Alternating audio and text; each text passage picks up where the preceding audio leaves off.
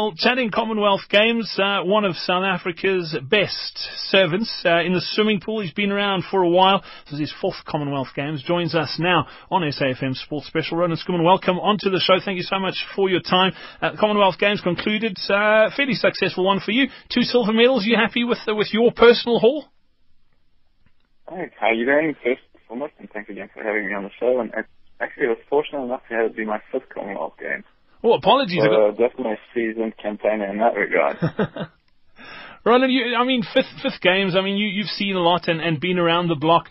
From a personal perspective on this one, you happy with the 2 silvers? Mixed feelings, in all honesty. I think the times that I posted were pretty pedestrian. Not quite what I'd hoped for, and definitely not what I'd trained for. Heading into the Commonwealth Games, I was swimming significantly faster. The idea as the season progresses is you're actually supposed to get faster throughout the season, and when you're rested and ready to race at a championship like the Commonwealth Games, you swim the fastest you swim all year. And unfortunately, that wasn't to be. My coach here and I, we have a good working relationship, and we were trying some things, and obviously didn't pan out the way in which we had hoped. So to be able to represent my country in some way with 2 medals is, it is still an honor for me, and I feel very privileged to be able to be in a position to still do that. But the times weren't what I needed and what I wanted, so we're going to have to figure out a couple of things in order to be a contender in Rio. Yeah, we'll chat about Rio in a moment. That's 2 years away, but obviously you've said this is going to be your last Commonwealth Games. You're 34 years old now, and a lot of youngsters coming through. You've seen a lot in your career from a South African swimming perspective, and you can just think back. You've had an amazing career, but walking away from the Commonwealth Games now, do you think South African swimming is in a good place and better than when you first started? Absolutely. When I first started, we only had the likes of Rake and Jon Gericke, and we had a couple of top breaststrokers, Terence Park, and we had Brett Peterson as well. So, it was a rather modest crop of individuals, and we would go to Commonwealth Games, and, we wouldn't come away with any medals. So to be able to see the youngsters stepping up and representing us as well as they do and coming away with medals and swimming top-ranked times, it's exciting. It definitely is an indication of the talent that we have.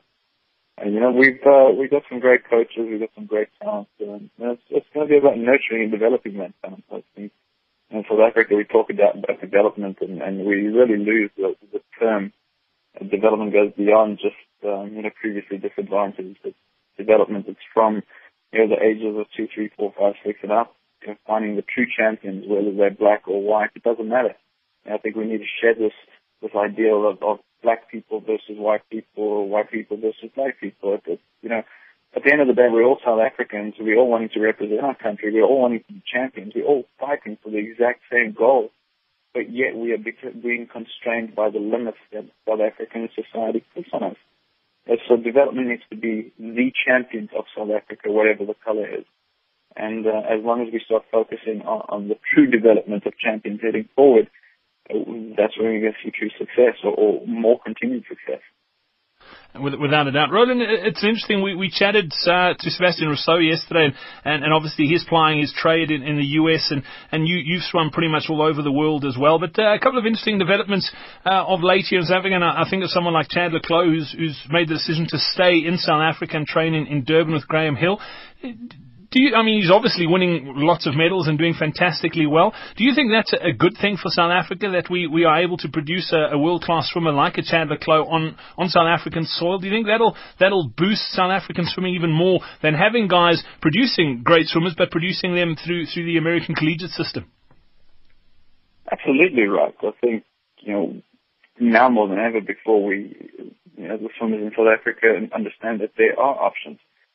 Some people, as much as they'd like to go to America and be based in the U.S.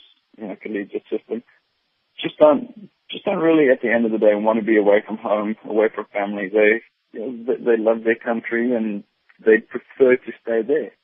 Some people just don't have the knack to be in America. So to be able to have the option, knowing that you can go to a program in South Africa and succeed internationally is hugely important for us.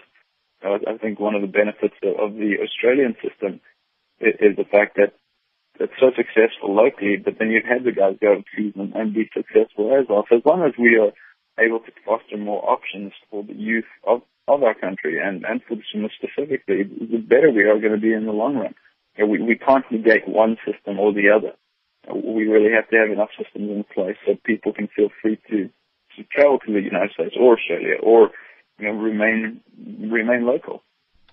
Absolutely, and give them the choice and what fits best for them. Right, in 5 Commonwealth Games, looking back over that career, it's probably a really difficult question to answer, but what's been the one standout sort of memory for you over those 5 games? I'd have to say, a couple of memories. I remember receiving my first Commonwealth Games kit in '98, getting my tracksuit for the first time and knowing that I was going to represent my country.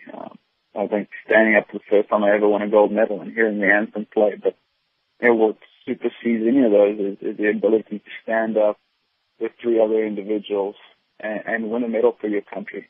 In Melbourne, standing up with the guys and swimming that freestyle relay and sharing an experience, sharing a career-building moment with people, friends, colleagues. Swimming such a solitary sport that we relish the opportunity to be on a relay, and I think South Africa saw right now these past few weeks that just the grit and the determination and the heart that somebody shows being on a relay. It's just unlike any other event. So to be able to stand up every single time and represent my country with 3 other guys has been hugely special for me. Sounds amazing. And talking of those relays, I mean, you were pretty disappointed to be left out of the 4x100 meter medley team in Glasgow. I mean, tell us a little bit about that. You must have been pretty upset about that.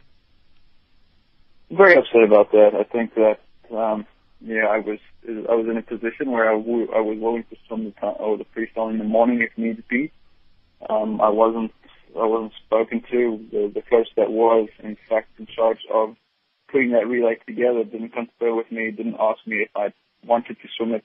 I made it clear at the very beginning of the competition that I was available for both the relays, and I feel like, I feel really let down by the fact that the coaches, after all my experience and all my service, and they just couldn't see fit to put me on the relay even in the morning. They put a first-year rookie on the team where they could have had me on it. That's really disappointing to me that I was in that position. That's something that I still have to think about and come to terms with. But I really feel up there everything I deserve a shot to be on that relay. I was swimming as fast as any of the 100 freestylers there, so it's bitterly disappointing for me. Well, looking ahead now, games over, a pretty successful one for Team South Africa. You mentioned Rio 2016. You're not a youngster anymore, but 2 years left in that Olympic cycle. That's obviously your next big goal and what you're aiming for. Talk us through the process of you getting to Rio in 2016. Well, at Rio, I'll still be 5 years younger than Dara Torres was when she won an Olympic silver medal. So I still have youth on my side. So you still got another game. You still got another games in you then, Roland. Yeah, well, maybe if they bring lawn bowls to the next Olympics, I'll be chatting with the blokes. So I think maybe that might be a solid option heading forward. But in terms of heading to Rio, I think ultimately it's about support. It's about funding. We need the funding from corporate South Africa. I've spoken to Patrice Motsepe at a point in time, and he said he'd sponsor me, and then he reneged. It's been full of empty promises and through the South Africans, unfortunately. But my goal is there. My goal is to be the first South African to ever attend 5 Olympic Games. I'm still committed. I'm still focused, and with the support of corporate South Africa, I can get there and be better than ever. So ultimately, it's going to be about finding the support necessary to get there. I mean, 5 Olympic Games, that's incredible for me. If you think of the amount of time that spans to be at the top of your game, it's mind-boggling to me that someone can or in a sport like swimming that is so competitive, be up there for so long. How have you managed to sort of stay competitive over such a long period of time, Roland? I mean, I think it's a testament to my stubbornness, just my grit and determination. I think every single CEO corporate out there can resonate with the fact or with being competitive for 20 years. Most people out there, are happy to be the best in the world for a 10-year or 5-year stretch. I've done it for 20. I believe in myself. I want to be fit. I want to be healthy. I still want to be the best that I can ever be. And I think that's what the lesson is for me, and I think what the lesson is for everybody else out there, is that if you believe in yourself enough and you want it enough and you're willing to sacrifice everything to get to be the best you've ever been, anything is possible. And that's a pretty important lesson for the youngsters coming through now, that it doesn't come easy. It's a lot of hard work that goes into it. Absolutely right. I think, we expect things to be handed to us on a silver platter, but the reality is if you get into business or into the sports world, unless you're working your tail off, you're not going to succeed. There are no medals for last place. In business, in life, in sport, there's the top three, and unless you're doing everything in your power to be top three, you're not going to be there. So it is a crucial lesson. It's a fundamental lesson for people wanting to get into business or into sport. Believe in yourself. Don't let anybody else dictate what your future holds. Can't tell you how many times in my life I had people saying I would never amount to anything, that I was a failure, and I'd never be a success. And, I could listen to what they were going to say, and I could have taken that as fact, but I was determined to create my own future, not let anybody do that. So I want all South Africans to understand that. Create your own future. Listen to the people that are positive influences in your life that love and care about you. If somebody tells you can't do something, why are they saying that? It's because they believe that they necessarily can't do it. So it's, lots of life lessons that I've learned through sport. It's amazing. Roland, it's also probably a really difficult question to answer, but if it wasn't for the swimming pool, I mean, where do you think you'd be if you had never sort of discovered a talent for swimming? I don't know. I used to love my cricket and soccer. Who knows? Maybe on a T20 team somewhere. Aside from that,